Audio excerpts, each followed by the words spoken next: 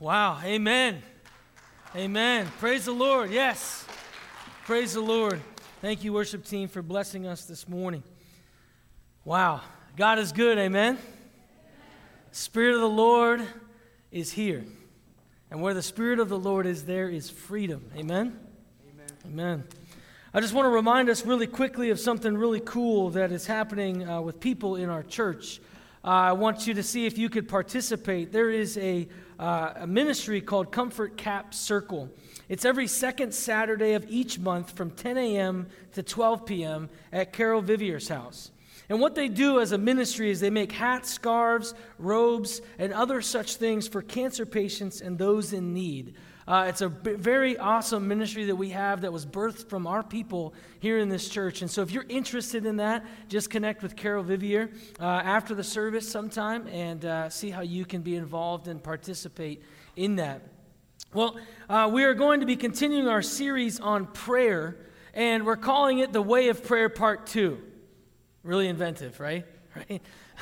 But there's consistent scripture verses about the way we pray, about how we go about prayer. And so we're going to be digging into a lot of different scriptures today. We're going to be doing, again, what I like to call the biblical calisthenics, where we move around from different scriptures, but they all highlight similar themes. And I want us to see how those themes can impact our lives and inspire us to pray in different ways. But before we jump into the scripture, if you would just bow your heads with me and pray.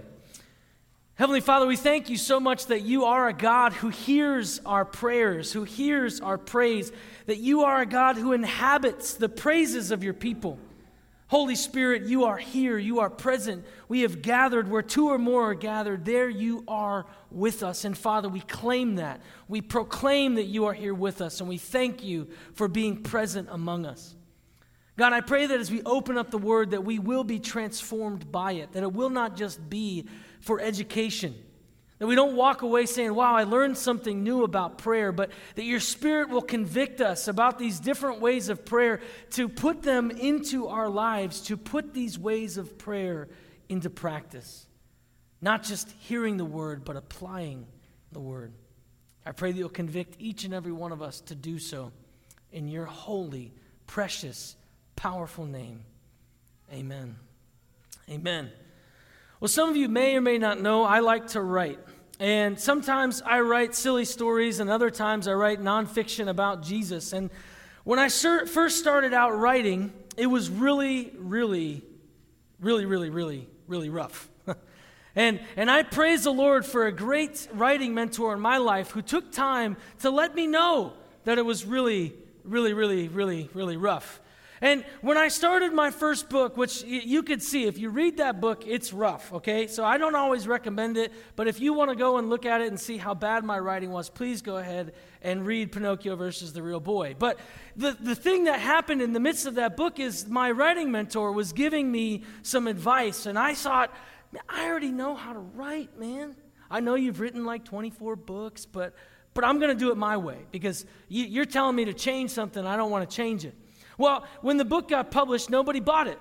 So that means that it was bad, right? And I should have taken his advice, and I didn't. So when it came to the second book, What Good is Jesus, and he told me, hey, listen, the whole manuscript needs to be rewritten. I had one of those, oh no, moments. But I took the advice this time, and it became a much better book. It took a year to change the manuscript, but it was well worth it. It's a much better product. And I share that not to say, oh, go ahead and read my books, or I'm a writer, because I'll probably never tell you that again. But I share that with you because I should have listened to the advice of the expert. The expert was giving me the answers to how to do things better. And Jesus, when it comes to prayer, is an expert on prayer. And so when we're going to look at the ways of prayer, we should look at the expert on prayer. Because you and I, we might think we know how to go about prayer, or we might even read the traditional Lord's Prayer as we did this morning, and we don't really understand what Jesus is trying to share with us. It's a shell of how to pray, different aspects of prayer that you and I are to integrate into our lives, and we can see that by the way in which Jesus himself prayed. You see, Jesus exposed the realities of the Lord's Prayer in the totality of his life. And so this week and next week, we're going to be unpacking different ways of prayer. Today, we got another acronym. Last week was SITS, right? Where a good disciple sits with the Lord. We talked about supplication, intercession. We talked about prayers of thanksgiving and prayers in the Spirit. Today, as we look at the acronym PAT, right? Where we're going to pat the Lord on the back. No, that's not. I just was trying to figure out how to get an acronym in there, all right? We're going to be talking about prophetic prayer, anticipatory prayer, and travailing prayer. Now, Jesus unpacks those with his life and in the Lord's Prayer itself. But see, you and I, we tend to try and just pray on our own. We try to just do all the talking, and we miss the realities that there are different ways to pray. And so I'm excited to share with you these different ways. So we're going to be answering the prayer, the question, what are the ways of prayer? And if you look at the beginning of the Lord's Prayer, before we read it, we know that it says, Our Father. It says, Our Father. We're not going to be unpacking that whole verse, because I think we've done that when we talk about intimacy. But we need to understand that prayer is the relational roadmap to God. We talked about the communicative connection last week, but prayer is the relational roadmap to God as well. It is how we are to have relationship with God. And so when Jesus talks about prayer, he's saying, here's how you can connect to me. So we better wake up and say, how are we going to connect? What are the ways of prayer? And so again, we're going to be doing those calisthenics. We're going to begin in Psalms, go through Matthew, and look at John. And so I will begin at Psalm 44, verses 4 through 8, to answer the question, what are the ways of prayer? Psalm 44, verses 4 through 8. And you could read along with me. The word of the Lord says this, You are my king, O God. Ordain salvation for Jacob. Through you we push down our foes. Through your name we tread down those who rise up against us. For not in my bow do I trust, nor can my sword save me. But you have saved us from our foes and have put to shame those who hate us. In God we have boasted continually, and we give thanks to your name forever. And then I'll skip over to Psalm 62, verses 1 and 2. Psalm 62, verses 1 through 2. The word of the Lord. For God alone my soul waits in silence. From him comes my salvation. He alone is my rock and my salvation, my fortress. I shall not be shaken. Wow, some powerful stuff. Moving on into Matthew 6, 9 through 13. And this is the Lord's Prayer, as it's titled. Many would call it the disciples' prayer, as he teaches them how to pray. And this is where we're going to land here for a while as well. The word of the Lord. Pray then like this. Our Father in heaven, hallowed be your name. Your kingdom come, your will be done on earth as it is in heaven. Give us this today our daily bread, and forgive us our debts as we also have forgiven our debtors. And lead us not into temptation, but deliver us from evil. Deliver us from evil. And finally, we'll move to John 16, 20 through 24. And you'll understand as we go along why we're reading these specific passages. That's, again, John 16, 20 through 24. John 16, 20 through 24. It says this, Truly, truly, I say to you, you will weep and lament, but the world will rejoice. You will be sorrowful, but your sorrow will turn into joy. When a woman is giving birth, she has sorrow because her hour has come. But when she has delivered the baby, she no longer remembers the anguish for joy that a human being has been born into the world. So also you have sorrow now. But I will see you again, and your hearts will rejoice, and no one will take your joy from you. In that day you will ask nothing of me. Truly, truly, I say to you, whatever you ask of the Father in my name, he will give to you. Until now, you have asked nothing in my name. Ask, and you will receive, that your joy may be full. Wow. That's a lot of great meat from the scriptures about how to pray. And I think that the first thing that we need to look at when we look at the Lord's Prayer, the disciples' prayer, about what are the ways of prayer, I want to look at prophetic prayer. Because prophetic prayer pauses to hear God's voice. You could see that in that moment where he says, your kingdom come, your will be done on earth as it is in heaven. You might be wondering, how in the world does that have anything to do with listening? How is that prophetic? But it's speaking something into existence that God already wants to do. God desires for his will to be made manifest on earth as it is in heaven. Essentially asking, Lord, may earth look as much like heaven as it can right now. That's a prophetic prayer, looking into the future, asking God to do something now, in the right now, as he would desire to do so. But in order to understand what the Lord's will is, we have to listen. We have to read. We have to wait. We have to be in silence.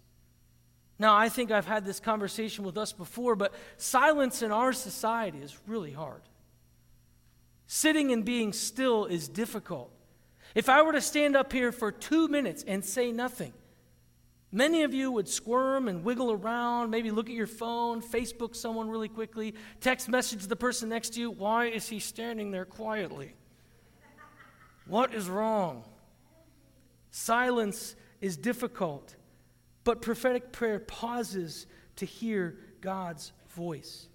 Also, another thing that I think that we don't necessarily see, when we read the Lord's Prayer, it's really easy for us to say, Lord, your will be done on earth as it is in heaven. And then we walk away expecting him to do everything for us. But the reality of it is that you and I are participants in making God's will a reality on earth. You and I have the opportunity, the job, I dare say the call to bring heaven to earth, to live out the will of God here on earth. Prophetic prayer is a purposeful partnership with the Lord. Say that 10 times fast. Prophetic prayer is a purposeful partnership with the Lord.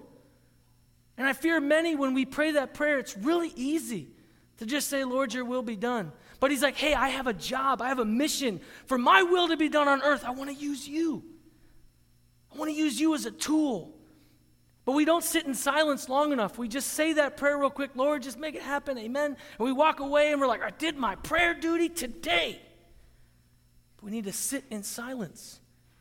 Prophetic prayer is purposeful. Prophecy is two things. Prophecy, many times we think about it as telling the future, foretelling, right? But it's also forthtelling. When a prophetic word comes, it is what God is doing in the now as well. What God wants to do, where God is going, but yes, also hard truth. When you hear something from the pulpit or when you read something in the scripture and it hits you in your heart, that's a prophetic word hitting you. So Lord, speaking directly to you, to your heart about what he wants to do now. And so prophetic prayer is saying, God, how can I participate in your will? How can I be a participant in your will on earth as it is in heaven? First, change my heart to hear your will, to know what it is so that I can then live that out. And then I can speak that into existence, into the life of our church, hearing and praying, God, may this happen.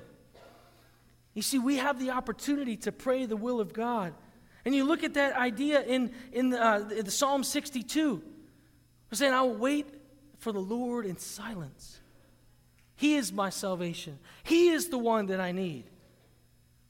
And my friends, we can many times think that we're the ones that we need, but when we spend time in prayer, we ask the Lord what his will is, we will quickly realize that he doesn't need us, but he wants to use us. That we don't have everything going on that we think we're good at. That he needs to speak truth into our lives, and there are words that we need to hear for ourselves. We must be silent. A.W. Tozer says a really powerful thing, and this is mostly for pastors, right? When he's speaking this, but I think it's for all of us. He says this: a closed mouth before God and a silent heart are indispensable for the reception of certain kinds of truth. No man is qualified to speak who has not first listened. Woo. If pastors would listen to that a lot more often. If I would listen to that a whole lot more often, where I have no quality of speaking unless I first sat at the feet of the Lord and listened. Because it's not about me. It's not about what I want to say. It's not about you. It's not about what you want to say. It's about bringing your heart together with the will of the Lord.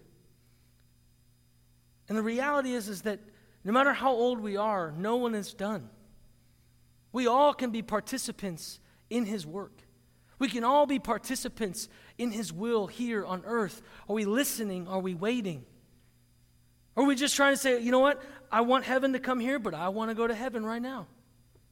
I just want to be gone. I want to leave. And I know many times we can have that attitude when culture gets us down and things are rough in our world. We just say, just take me now, Jesus, because I just don't want to be around when all this stuff happens. But because we're here, because we have breath in our lungs, because our feet have hit the ground, you and I are not done. We have an opportunity to participate in the will of God. Are we prophetically praying into that? Are we saying, Lord, use me, mold me, shape me? Are we praying into the future of what God wants to do here? God, I know that you want to see people saved. Pray into that. Pray into people getting baptized in our midst. Pray into people coming into our church. Get on our knees and pray, God, we want to see more people come, not so that we can have butts in seats, but so that we can have life change in the people's lives that will walk in these doors. Amen. Those are prophetic prayers, my friends. Because that aligns with the will of God. God's will is to see people saved. God's will is to see people baptized. God's will is to see people pushed out into ministry, doing His will where they are. It's okay to pray prophetically in that way, because it's the will of God. Now, we have to check everything through Scripture. We must. We can't just start praying weird things. We have to be in line with the Scripture. And God's will is so powerful and so real. Are we praying into it? Are we expecting God to show up? Another easy definition of prophetic prayer is listening to the Spirit. Listen before you speak, and then conveying what we hear humbly. Because prophetic prayer proclaims what one hears from the Lord. Prophetic prayer is not just listening, it's proclamation. It's proclaiming God's will. Ask the Lord, what is your will for my family? What is your will for the church? What is your will for my life? And then we pray it out loud. Proclaim it. State it. We're partnering with the Lord and we say, yes, I will do that. I know that is your will for my life. Lord, make me into that person that you are seeking to make me into. May I come in alignment with you. May I hear your voice and then proclaim it. Man, prayer can be a whole lot more fun. It could be so much fun when we look at the Scripture and say, this is the will of God. Yes, I want to see that happen. I want to see that happen in my day. I want to see people healed. I want to see people transformed. I want to see culture be completely rearranged by the people who live the gospel. And may I be a participant in that. Man, have you prayed that fun prayer? It gets me excited. I pray in this sanctuary every Sunday morning. And I pray that God will hit our lives, that the Spirit of God will meet us every Sunday, because that's prophetic prayer. Asking God to come, asking God to move, asking God to speak into our lives. Whew, I could just keep going, but man, it is so good. It is so good that we can pray the will of the Lord. Karl Barth said, prayer is an act of defiance against the way things are. Are you mad or disappointed with the way things are in our world right now? Man, prayer is an act of defiance against the enemy's work, against his movement. And we can pray against it in Jesus' name. And we know that Satan will have to flee, because where the light is, the darkness cannot remain. Are we praying in defiance against the enemy? Are we praying in defiance? Whew. Man. The next thing that we see in this idea of we see prophetic prayer, but we also see anticipatory prayer. Anticipatory prayer. You look at Jesus praying this one prayer. Now, I know I'm moving around, and we'll get back to other parts of the Lord's Prayer later. But in verse 13, he says, and lead us not into temptation, but deliver us from evil. Jesus says we're to pray against temptation. Now, that could be a really confusing statement. What does that mean, lead us not into temptation? Well, I really like what Warren Wiersbe says about it. He said, lead us not into temptation does not mean that God tempts his children. As we see, James says that. In this petition, we are asking God to guide us so that we will not get out of his will and get involved in a situation of temptation. 1 John 5:18 can help us there as well. Or even in a situation of tempting God so that he must miraculously rescue us. It's not saying that God wants to tempt us, but he's saying anticipate the enemy's movement. Anticipatory prayers prepare believers for battle. Anticipatory prayers prepare believers for battle. Listen, we live in a war zone. We talked about this at the end of our series on the book of Ephesians. We are in a battle. And many times, if you were to think in military terms, many times we're sitting in our camp, chilling, eating bonbons or whatever. We might be swimming in the ocean in our camp, and all of a sudden the enemy comes and he does a sneak attack and takes out half of our people, and we're like, what happened? Why did that happen? It's because we were not expecting the enemy to show up, but guess what? He is going to. The Bible describes and says often, stay away from temptation. Move away from those things that cause you distraction. The enemy will come against you. Be prepared. Wear the armor of God. And we see at the end of that, we talked about this last week, praying in the Spirit at all times. But we have got to be prepared. And the way we do that is through anticipatory prayer. Lead me not in temptation. Deliver us from evil. That is not just phrases on a piece of paper. That is saying, get me ready for battle. Don't let temptation overtake me. Let me be ready. Let me have eyes that see the enemy's schemes. Listen, I'll tell you one thing about the enemy. Although sometimes he takes us by surprise, his tactics are really dumb. It's the same thing every time. And so we need to be prepared. We need to be praying, God, prepare us. When Jesus calls us to pray, he says, lead us not into temptation. Again, in the garden, we can see Jesus doing this with his disciples. He wants to be in the garden. He takes his disciples with him to pray in the garden with them, and he says, hey guys, stay here and pray with me. Remember, we had this prayer that he was talking about, Lord, may my will be aligned with your will. And he looks at his disciples and he says, come on guys, pray with me. And he goes away and he has a passionate prayer moment, and he comes back and Peter, James, and John are sitting there and they fell asleep. And he's like, come on guys, wake up. And he says this, he says, watch and pray that you may not enter temptation. Anticipate that the enemy is going to try and take you out tonight, boys. Anticipate that the enemy is going to try and draw you away from me. Expect it and pray against it. Watch, be open, keep your eyes aware. But as we know, the disciples fell asleep again.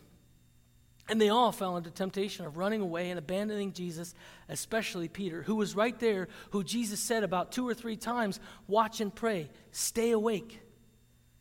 He was not entering into anticipatory prayer and allowed himself to be sneak attacked by the enemy. And boy, did it hinder his relationship with Jesus for a time until Jesus brought redemption and restoration. Anticipatory prayer seeks protection from the enemy. Anticipatory prayer seeks protection from the enemy. Are we praying protection over our lives? Do we know that the enemy is coming? Are we on our knees saying, God, I can sense it. I know the enemy wants to attack. And sometimes the Lord is going to give us visions or dreams, or he's going to speak to our heart about what is going to happen. He might even say, this is going to happen, X, Y, and Z is going to come against you, and you need to pray against it right now in the name of Jesus. He could give us a word of what to expect. So when it comes, we're like, knew that was happening. Let me tell you something. As I've been participating in anticipatory prayer with the Lord, the enemy is going to try and attack our church. He's going to try and attack you. He's going to try and attack me. I tell you right now, we have got to be ready. Because when we move where the Spirit is moving and we follow his will, we are putting targets upon our backs. The Spirit of God is moving. I don't know if you felt it this morning, but I've been feeling it a lot, that God is doing something in our midst, that he's moving and he's drawing people to himself. And that means that we've got to be ready for him to move and do his thing, step out of the way, but we also have got to anticipate the enemy's schemes. And we need to ask the Lord to protect us. Hillary and I, when we were at council not too long ago, it's a big group meeting of all the CMA pastors, happens every other year. And we were there, and this guy was speaking. I think it was like 9 years ago, maybe. And he said, here's a prayer I pray over my kids each night. He said, protect them with your blood. Cover them with your blood. Protect them from evil. And may they fulfill your purpose in their lives. And Hillary and I, we looked at each other and we said, oh, that's good. And so every night we pray that. Every day our kids go to school, we pray that over them. Cover them with your blood. Protect them from evil. And may they fulfill your purpose in their lives. It's a prophetic and an anticipatory prayer. Knowing that the enemy is going to try and come over them. That we need to ask the Lord to cover them. Now, even Liam can quote some of it at the end. Right? And they I don't know if they love it or not, but we love it as we pray over them. Because it is an anticipatory prayer, knowing that the enemy is going to try and hurt our children. A.W. Tozer says this about anticipatory prayer. He says, anticipatory prayer gets the soul ready for whatever temptation there may be. Temptation can't hurt you if you have anticipated it by prayer, but temptation will certainly fail you if you have not. Are we expecting the enemy to come against us? We should be. We need to have anticipatory prayer as a part of our lives. Not that God won't protect us if we don't pray for protection. But there's something about anticipating the enemy's move. That camp that just had that sneak attack, that military camp, what if they had one eye open and they had their swords behind them as they slept? So when the enemy came, they could immediately go after the enemy, and the enemy would not be able to have any kind of sneak attack. They were prepared. They were ready. You and I must live ready. The scriptures are full of that. Jesus tells a story of 10 virgins who had their lights and they were ready for the coming of the bridegroom. And there was one that totally missed it, wasn't ready, fell asleep, didn't have oil in her lamp, and was begging everybody, help me, give me oil in my lamp. But it was too late. She wasn't ready. You and I have got to be ready because the enemy will come after us. The next thing that we're going to talk about is the idea of travailing prayer, the ways of prayer, prophetic prayer, anticipatory prayer, and travailing prayer. Now, this isn't necessarily part of the Lord's Prayer per se, but Jesus models it for us. And here's what I have to say about travailing prayers. And we can see this in Matthew 26, 36 through 41, and then John 16, 20 through 24. Travailing prayers are long, lingering prayers of intercession. Travailing prayers are long, lingering prayers of intercession. And the word travail means painful or laborious effort. That's why Jesus gives that weird image. It seems out of place when he talks about a woman giving birth. He's like, there's this pain that comes, but then there's the joy when the life happens. That there's this time of laborious work for a baby to be born. And at that time, there was no sedative. They felt everything. It was natural birth. It was painful. It was hard. It wasn't easy. They didn't have hospitals the way we have. And he says, that's the kind of thing when you pray in my name, and you pray and you pray and you pray, when the answer comes, you can rejoice. Joy will come. But he gives this image of laborious prayer. Like, what is he talking about? What does that even look like, this long, lingering atmosphere of intercession? We'll go back to the garden. One of my favorite images of Jesus in prayer is the prayer of Gethsemane, at the time in Gethsemane in the garden while he was praying for his will to be in alignment with the Lord. He was there for a long time. He was praying hard. He had laborious prayer, saying, God, align my heart. Get me ready. I know the enemy's coming. It was so intense that he was sweating blood. It was a laborious prayer as he sat there and just waited for the Lord to change his will so that he could be in alignment, so that they could move together. He models this travailing prayer. One of the things that's interesting about prayers, I don't hear very many sermons. I don't think I've heard any sermons actually about travailing prayer. The only time, or the only reason I know about them is because in our history, A.B. Simpson talked about travailing prayer in a way that people just were like, what is he talking about? But he opened up the scriptures and showed many people that we need to be on our knees. When the Lord is urging us to pray, when he's burdening our hearts to pray, we need to remain until the burden is lifted. Many times when the Lord burdens us to pray, we sit there and we say, okay, I'm going to pray for this, I'm going to pray for it, and then we walk away. But are we having labor pains? Are we birthing something? Are we asking the Lord for something so desperately that we become tired and we're there for a long time, interceding passionately? I know that my life's not really marked by that type of prayer, and I pray that will change. Because God wants to use us in the midst of prayer. We are warriors against the enemy. And travailing prayer helps our hearts get in line with His. It helps us get in line with His. Jesus' prayer vigil was an all-night long travailing prayer. Travailing prayers are difficult, but they're worth it. I'm not going to say, hey, go have a travailing prayer and enjoy it. Have fun praying for 4 hours desperately for the Lord to move, to do something. It's going to be difficult, but it's worth it. Jesus says that joy will come when the answer comes. Ask it in my name, and it will happen. Ask, and you will receive. Are we on our knees begging the Lord desperately, or do we give quick little momentary prayers? Travailing prayer is something that you and I should be seeking in our lives. To be on our knees before the Lord, asking and watching Him give that which we've asked for. When our hearts are burdened to pray, we must travail. I know that sounds weird. It's a different type of prayer, but it's all through Scripture, where we see the prophets praying hard and long. Nehemiah himself was on his face for days and days. Daniel would pray every day for a long time.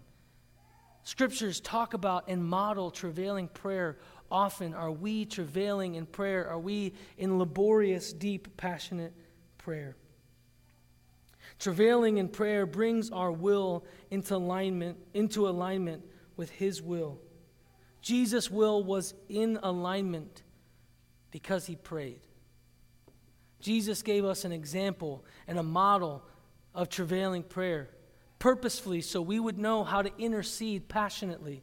Jesus in John 17 prays for His disciples, and it was a travailing prayer, it was a prophetic prayer, and it was an anticipatory prayer. If you were to open up that scripture, John 17, and read how Jesus prayed for His disciples and for you and for me and for the world at large, you will see the whole PAT all in it. Because He was anticipating the enemy coming against them. He was praying long and desperately for His disciples, and He was prophesying things that they would do. It was included in that entire prayer. Are we praying in that way? Are we asking our will to be in alignment with God? And if we end up, when we're done praying and our will is not yet aligned with God, we better go back and travail until it is.